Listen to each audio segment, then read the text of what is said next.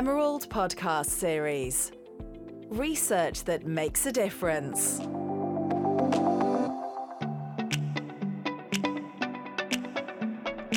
Hello, welcome to the Emerald podcast series. My name is Thomas and my guest today is Sudhir Rana, Associate Professor at the College of Healthcare Management and Economics, Gulf Medical University, UAE. He is a co-editor-in-chief on the Emerald Journal South Asian Journal of Marketing, as well as chief editor for FIIB Business Review by Sage Publishing. He is the series editor of Review of Management Literature with us, Emerald.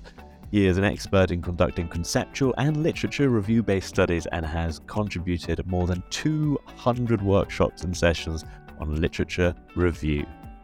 I hope you enjoy this podcast.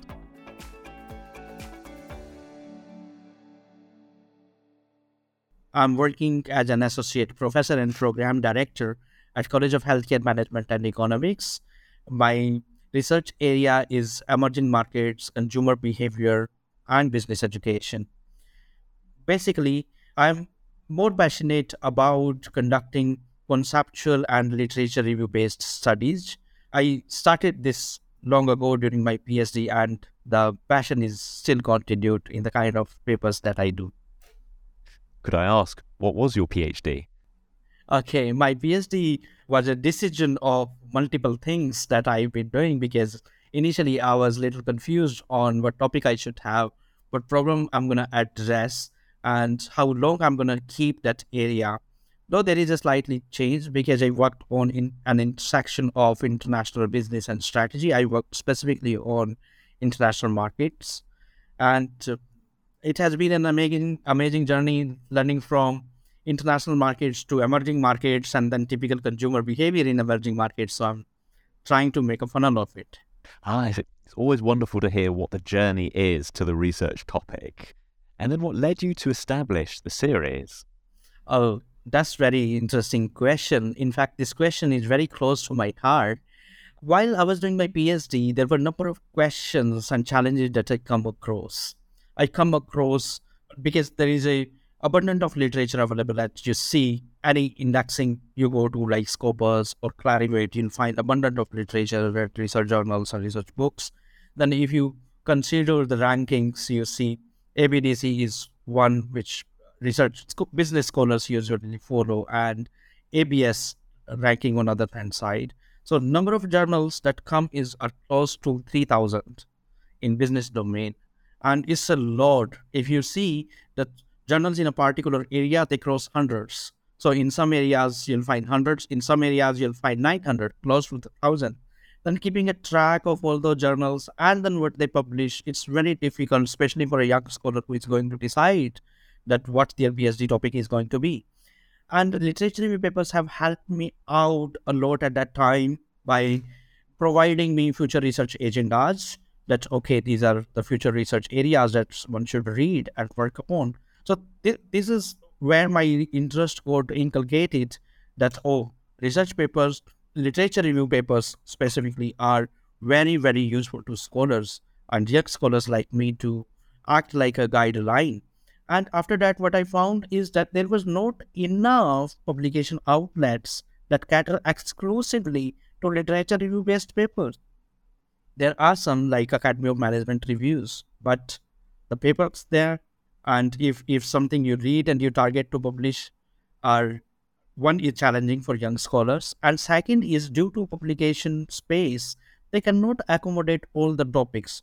There can be various topic of interest across geographies and people, and as technology is changing, business economies are changing. So new challenges are coming up. For a journal like Academy of Management Reviews, it is very difficult to accommodate a large number of submissions. So there was a need that I identified, that scholarly community need to have, and that keeps on changing. Like the series comes with the focus of different perspectives. Like one volume have one focus, the another volume will have another focus. So this way, we will be able to serve the specific domains to the scholars. And therefore, I thought that this series is going to be very relevant. And scholars will be able to get more, their challenges will be addressed by having this series. Can I ask, what are the most rewarding aspects of doing this? Okay, it is a challenging journey, but it is a rewarding journey. So when you work for others, you learn more. Like, we are into teaching professions, and when we need to teach, we need to learn more. We need to know a little bit extra than others. And being a series editor and participating into the various volumes that are coming up, we need to give feedback to the scholars.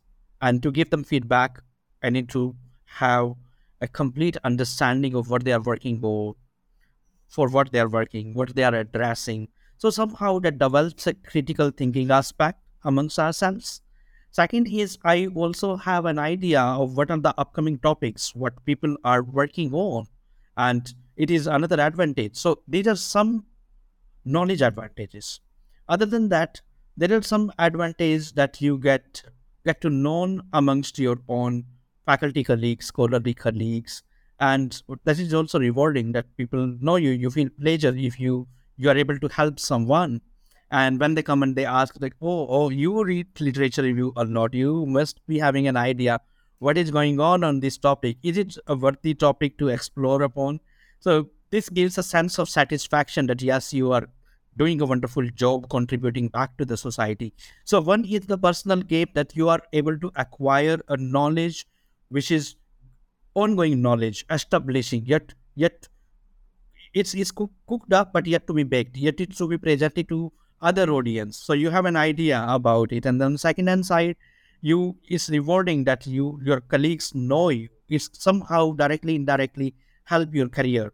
And then the community engagement, because community service is a passion, and giving back to society, working for colleagues, scholars, establishing certain norms. It's a passion, and it gives a deep sense of satisfaction being into teaching profession. Oh, that's wonderful. And I'm wondering, as you come across the latest research, are you reaching out to more and more researchers? Are you discovering for yourself new areas? Absolutely. It is helping me out a lot. Like I said, that one, I come to know about what are the upcoming topics, not only ongoing, because the research that we are reading today will published after a year or so. So I'm able to understand and create a bandwidth with the ongoing debates in the literature. It helps, and I'm able to identify what are the new challenging areas where potential is going to be more. Because when you propose the volumes in the series, while proposing the volumes, you also need to keep your ears and eyes open that what could be more interest to the scholars, and what is that readers would like to read in as a package in a volume. So then also you need to do, along with the reading, you need to synthesize it. So reading, I would say, reading is one aspect, but synthesizing it into the future developments is another way to look at it. So you keep on getting ready for future every time when you do it. Yes, and it can be a wonderful thing if you're able to keep learning and discover new things. Absolutely, it's fun. That's always good to have. Can I ask just a very, very, very general question, right? I was an experienced manager, and I'd say that day one as a manager and day, I don't know, thousands and thousands as a manager, my views changed quite a bit. Have you found that your views have changed over the course of researching management? Absolutely. I always say two things. One is that I always see that management is not only content, it's a perspective. So, for example, the challenges that you come across, you solve it your way. I may have the same challenges, but my strategies or my way is different of solving this challenge. Somebody else may have a different way of addressing this challenge. So management is mostly the practices of management are as much as policy based, are equally the perspective based. So you need to have your perspective, and that perspective will give you more sense of satisfaction, will bring more of your experience into the practice. So the practice and perspectives, they goes hand in hand. For example, you're driving a car, and as long as you drive it, you have perspective. So many times you are not even thinking about whether your foots are where on, and the car goes on and with the same speed, though you are thinking of something else. So these perspectives keep your decisions well on time and help you in choosing the right path and the decision. So this makes you the decision makers, and as much as you keep nurturing these perspectives, they also make you problem solver over a period of time. So you don't just think about your perspective, you also start thinking about others perspective. So of course it gets changed. The perspective change over with a period of time, with more readings, by having more experiences. It does. Absolutely, absolutely. And would you say that management literature as a whole has moved? Have you been able to see those changes? Yeah, I've been able to see this. Well, earlier management literature was into two different domains, two different silos. Earlier, it was more on philosophy and more on science. So there were two different school of thought. One school of thought was that have seen management as a scientific management, like F.W. Taylor said, that the era of scientific management. So management literature have moved into more of a science domain, and on the other side management is more economics, is more sociology, is more of a philosophy, is of a more of a psychology. So that aspect is human and social science aspect of management, and these two can never be detached. But in the mid of 80s to 2010, I have observed, when I read those papers, more of these papers are overly scientific. I mean, a focus, or say priority have been given to the research methodology over to what exactly it is bringing to the debate, whether it is bringing the new philosophies or it is bringing to the new human dimensions.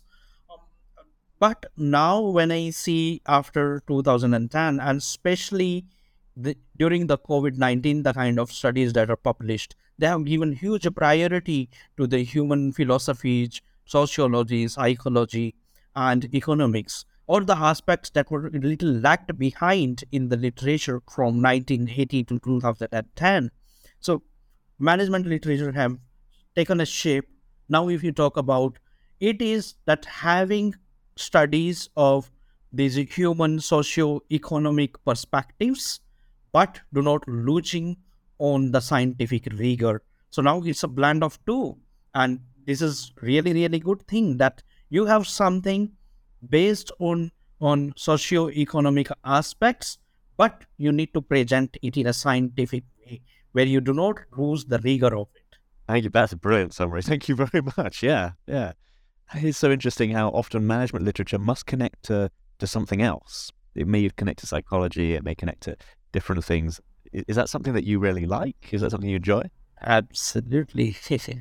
Definitely something I've enjoyed when I read management literature myself. There has been a big growth in management literature. There's more. There's more than there ever was. What's driven that? Okay, let me tell you something. It's very interesting question, and take it as a industry. Research is a passion, but publishing is a business. Okay, when you see that the demand of this industry is high, over a period of time more publishers have jumped into the business. So traditionally, if you see Emerald, Elsevier, Springer, Taylor and Francis, and Wiley, these were the late names that we were used to hear in the publishing industry. But if you see now, new publishers have come up, and these new publishers have also launched a number of scientific journals. One is this region. Second is that earlier PhD programs were with few universities, and there is a condition of publishing with them. So number of PhD scholars are growing all across the world. They need to publish, they want to publish. So that is another reason. The third reason I see is that people debate with each other. What journals do, what publishers do, we host debates of other people, we publish debates. I actually say that research papers are nothing but you're doing a debate on somebody else's argument to prove what you are feeling and what you are experiencing. So earlier, like literature was few, so scope of debate was less. Now, over a period of time, the scope of debate have actually grown high. These are some regions like availability of the publishers and journals have grown. Then availability of making arguments and responding to the available literature have grown. Then third is avenues of doing doctorate and postdoctorate studies have grown. So all these together have made the progress in terms of number and volume in the research publication. Which makes life richer for all of us, but also more challenging. Yeah, absolutely. Can I ask, what are some of the biggest trends that you've seen developing in management research? Well, management research, like we were discussing, that is moving in multiple dimensions. As you see, the science is one domain, science and technology, where management research is heading to. It is heading to the artificial intelligence and world of technology and artificial intelligence and open AI. So management practices and technology. This is one area. The other area that you see are human and technology and management practices. So it's a tripod. So one side you have humans, and humans are full with emotions, feelings, envy, angers, happiness. And on the other hand side, you have technology that is supporting, and this is coming like more into augmented reality and metaverse, chat GPT. I mean, people are talking about these are bad buzzwords, and then you have to practice with these advanced technologies and advanced humans. So this is a tripod. On the other hand side, if you see, that's how life have grown over a period of time. Earlier, you was doing something, you was into a job or a business because you had to survive. One had to survive, and therefore they were doing what they were doing. Over a period of time, it has also changed. The people started working to enhance their living standards, but now it is not only living standards on what they consume, how they consume. Now it is more about their satisfaction. They would like to see the complete satisfaction in what they buy. So concepts like co-creating have also been practiced by the organizations and giving complete autonomy. And along with this, now the fourth leg of it is law. If there will be competition, if there will be more players, if there are more demands by the consumers, then industry need to set its norms, its laws, and and a healthy competition of doing a business within the country, outside the country. So business law within the home markets and within the and at a global level in the host markets, the foreign markets have changed. Laws are changing, consumers are changing, society and living standards are changing, technology is changing. All the world is changing in different directions. So there are huge lot good areas that are coming to contribute, and we are open in the review of management literature that if somebody found that okay, this is one area where a significant literature review is available to review, we are happy to consider their contribution. Absolutely. I mean, as you say, society changes, companies must change with them, and so management naturally changes. What do you think might be some of the big changes coming up? I mean, I know it's a carefully asked question. I know you don't know the future, but where do you think we're going? If you ask me some pertinent areas where this change is going to be, it is going to be on the consumption side, and specifically being a marketing scholar, I would like to highlight it that people are identifying the new wave of happiness. So happiness meanings are changing today, and anything that is being available for consumption today is to create happiness. And then artificial emotions are coming up. So humans getting more involved with the machines rather than human beings. This is another area that I see can be explored upon. And then see the strategies. This is how companies are merging and acquiring each other. And first they compete, then they collaborate, then they acquire. And a lot of merger acquisitions are taking place. Though their performance through this merger acquisition have been addressed, but the strategy of a good merger and acquisition is just do, because there are mergers that have failed. So out or there were joint ventures that parted ways after a certain period of time. So I think these things need to fix up. on a strategy level, that how I be international business in and will create an intersection, because every economy is now saying use local, use local. They're protecting themselves, and at the other end side, we have raised the expectations of consumers. They've made them, we have made them the global consumers. So something need to be contributed that how this debate should be breached, and then on the other hand side, you need to see that how humans are changing, in which direction they are changing. Uh, for example, how you keep an employee happy at workplace. It is not only the consumer, how you keep them happy. Though engagement have been in discussion, and but if you ask people, are they really happy with their present job? Maybe you'll have more negative answers than the positive answers. So happiness is where I would like to suggest people to work upon, and then work on the intersection, or say bridging the domestic economy objectives with the global one. I'm thinking that with 2020, I saw a lot of turnover for companies. People suddenly stopped and thought about their lives and changed. Absolutely. And if you see UNDP's Sustainable Development Goal, there are a number of goals, 17 goals that they have suggested. So that can also be another way to identify the future research area that somebody who is coming from a particular domain can pick up, which is closely related to one of those goals, and can then create a debate between one sustainable development goal. I saw that research papers consider 2, 3, 4, or they just mention about the SDG Sustainable Development Goal as a whole. But I think there is a deep diving required, and in one direction scholars should work. They should choose one sustainable development goal and deep dive into it. I'm very curious because you mentioned Chat GPT and the AIs generally. There's more than one, and I'm wondering how that's starting to feed into the management literature. How's management affected by this kind of thing? It is affected because there are some easy way, there are some exciting ways that are coming from OpenAI and GPT world.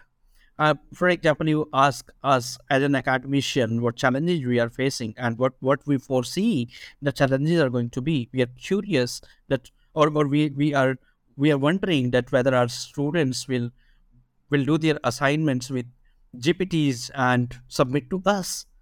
But we also need to create more gatekeepers. So now we know that on the other hand side, companies would need more gatekeepers. That okay, one document will be made with the GPT and OpenAI platforms, but there is somebody who is required that something has been done is done properly. So we see that there are going to be more jobs, more skills, and at the same time there is something that is going to be easy. So there is easiest part would be that something that we spend hours on doing upon will be saved. But at the same time, we need to enhance our readability or our thought process in order to check as a gatekeeper that something which has been done is in the right direction or not. Is it useful or not? So we're already talking about developing our critical thinking. Yeah, critical thinking, absolutely. And I would say more readers, because this is what we feel that over a period of time, readership have been dropped, assuming and thinking that, I got it ready-made, so I don't need to read it. And this is where a large number of people are going to fail. And I would like to alarm them and demystify that if you think that somebody else like GPT have done it for you and you can ready use it as it is not going to work, and especially where quality would matter. So you need to have the complete understanding of it. Yes, the writing part can be done, the collation part can be done, the consolidation part can be done by the OpenAIs, but at the same time, you need to have a complete understanding of the subject and domain in order to see that whether something that has been presented to you is in the right direction and as per the objectives or not. I'm thinking of when I was taught to navigate ships. First, I had to do it the old-fashioned way. Okay. Because when I used computers, if something went wrong, I understood the logic of why. Yes. I knew why. You couldn't substitute the knowledge. True. You cannot substitute the knowledge. Absolutely. I'm wondering if there's a trend which is current, a big movement, which you think people are overlooking. Is there something we should be looking at more? Okay, COVID-19, I see that people are overlooking, and I see that there are large number of submissions that are still going on, people saying post-COVID-19. And there were earlier when we were discussing about it, there were a few thoughts that came as school of thought that were developed at that time. One was that after COVID-19, will we back to the old normal? We will continue with the new normal that was developed, or will we have a combination of both, old versus new? But most of the things, as you see, and especially the essential services, transportation, education, and healthcare, I think these all are back to old normal. There is some slightly change, but the human element is that they like to socialize, they like to talk. So the old normal or new normal cannot diverse the human element out of it. But at the same time, what I see, like you asked me, that I see the overflow of COVID-19 research submissions just to capitalize on a trendy topic to have a publication. And I feel really sad sometimes that people are not working on the realistic problems to reflect from the experiences or the knowledge that was gained from the COVID-19.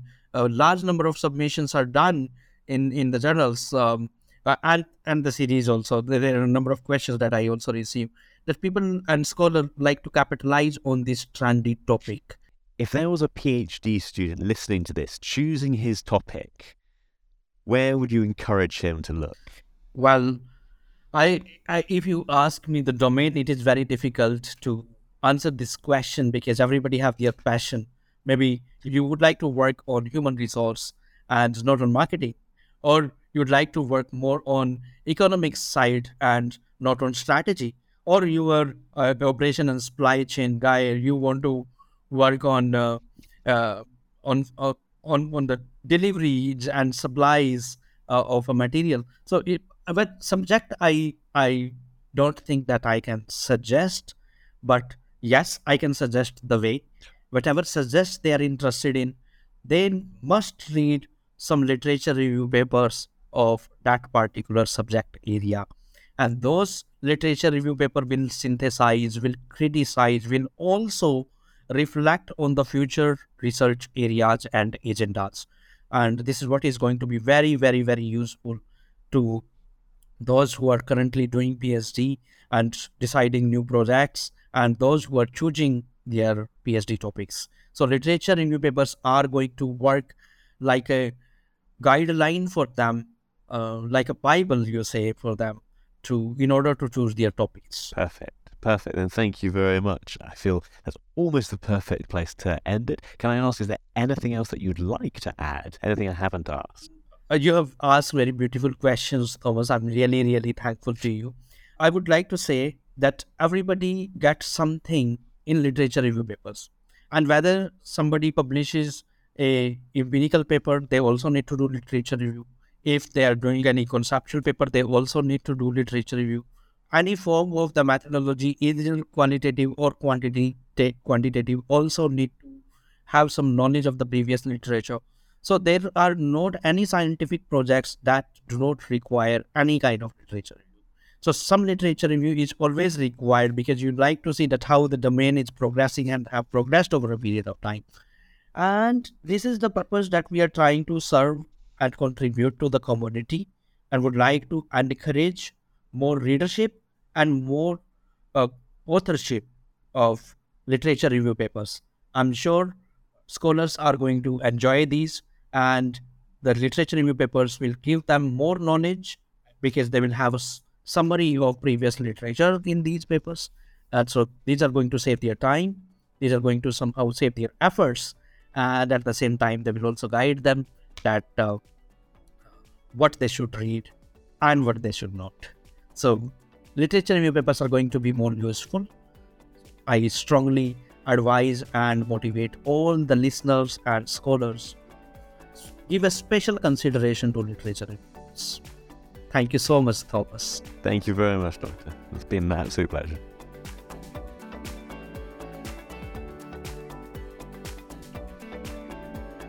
Thank you for listening to today's episode. For more information about our guest and for a transcript of today's episode, please see our show notes on our website. I would like to thank Nick Woolwork and Daniel Ridge for their help with today's episode, and Alex Jungius from This Is Distorted.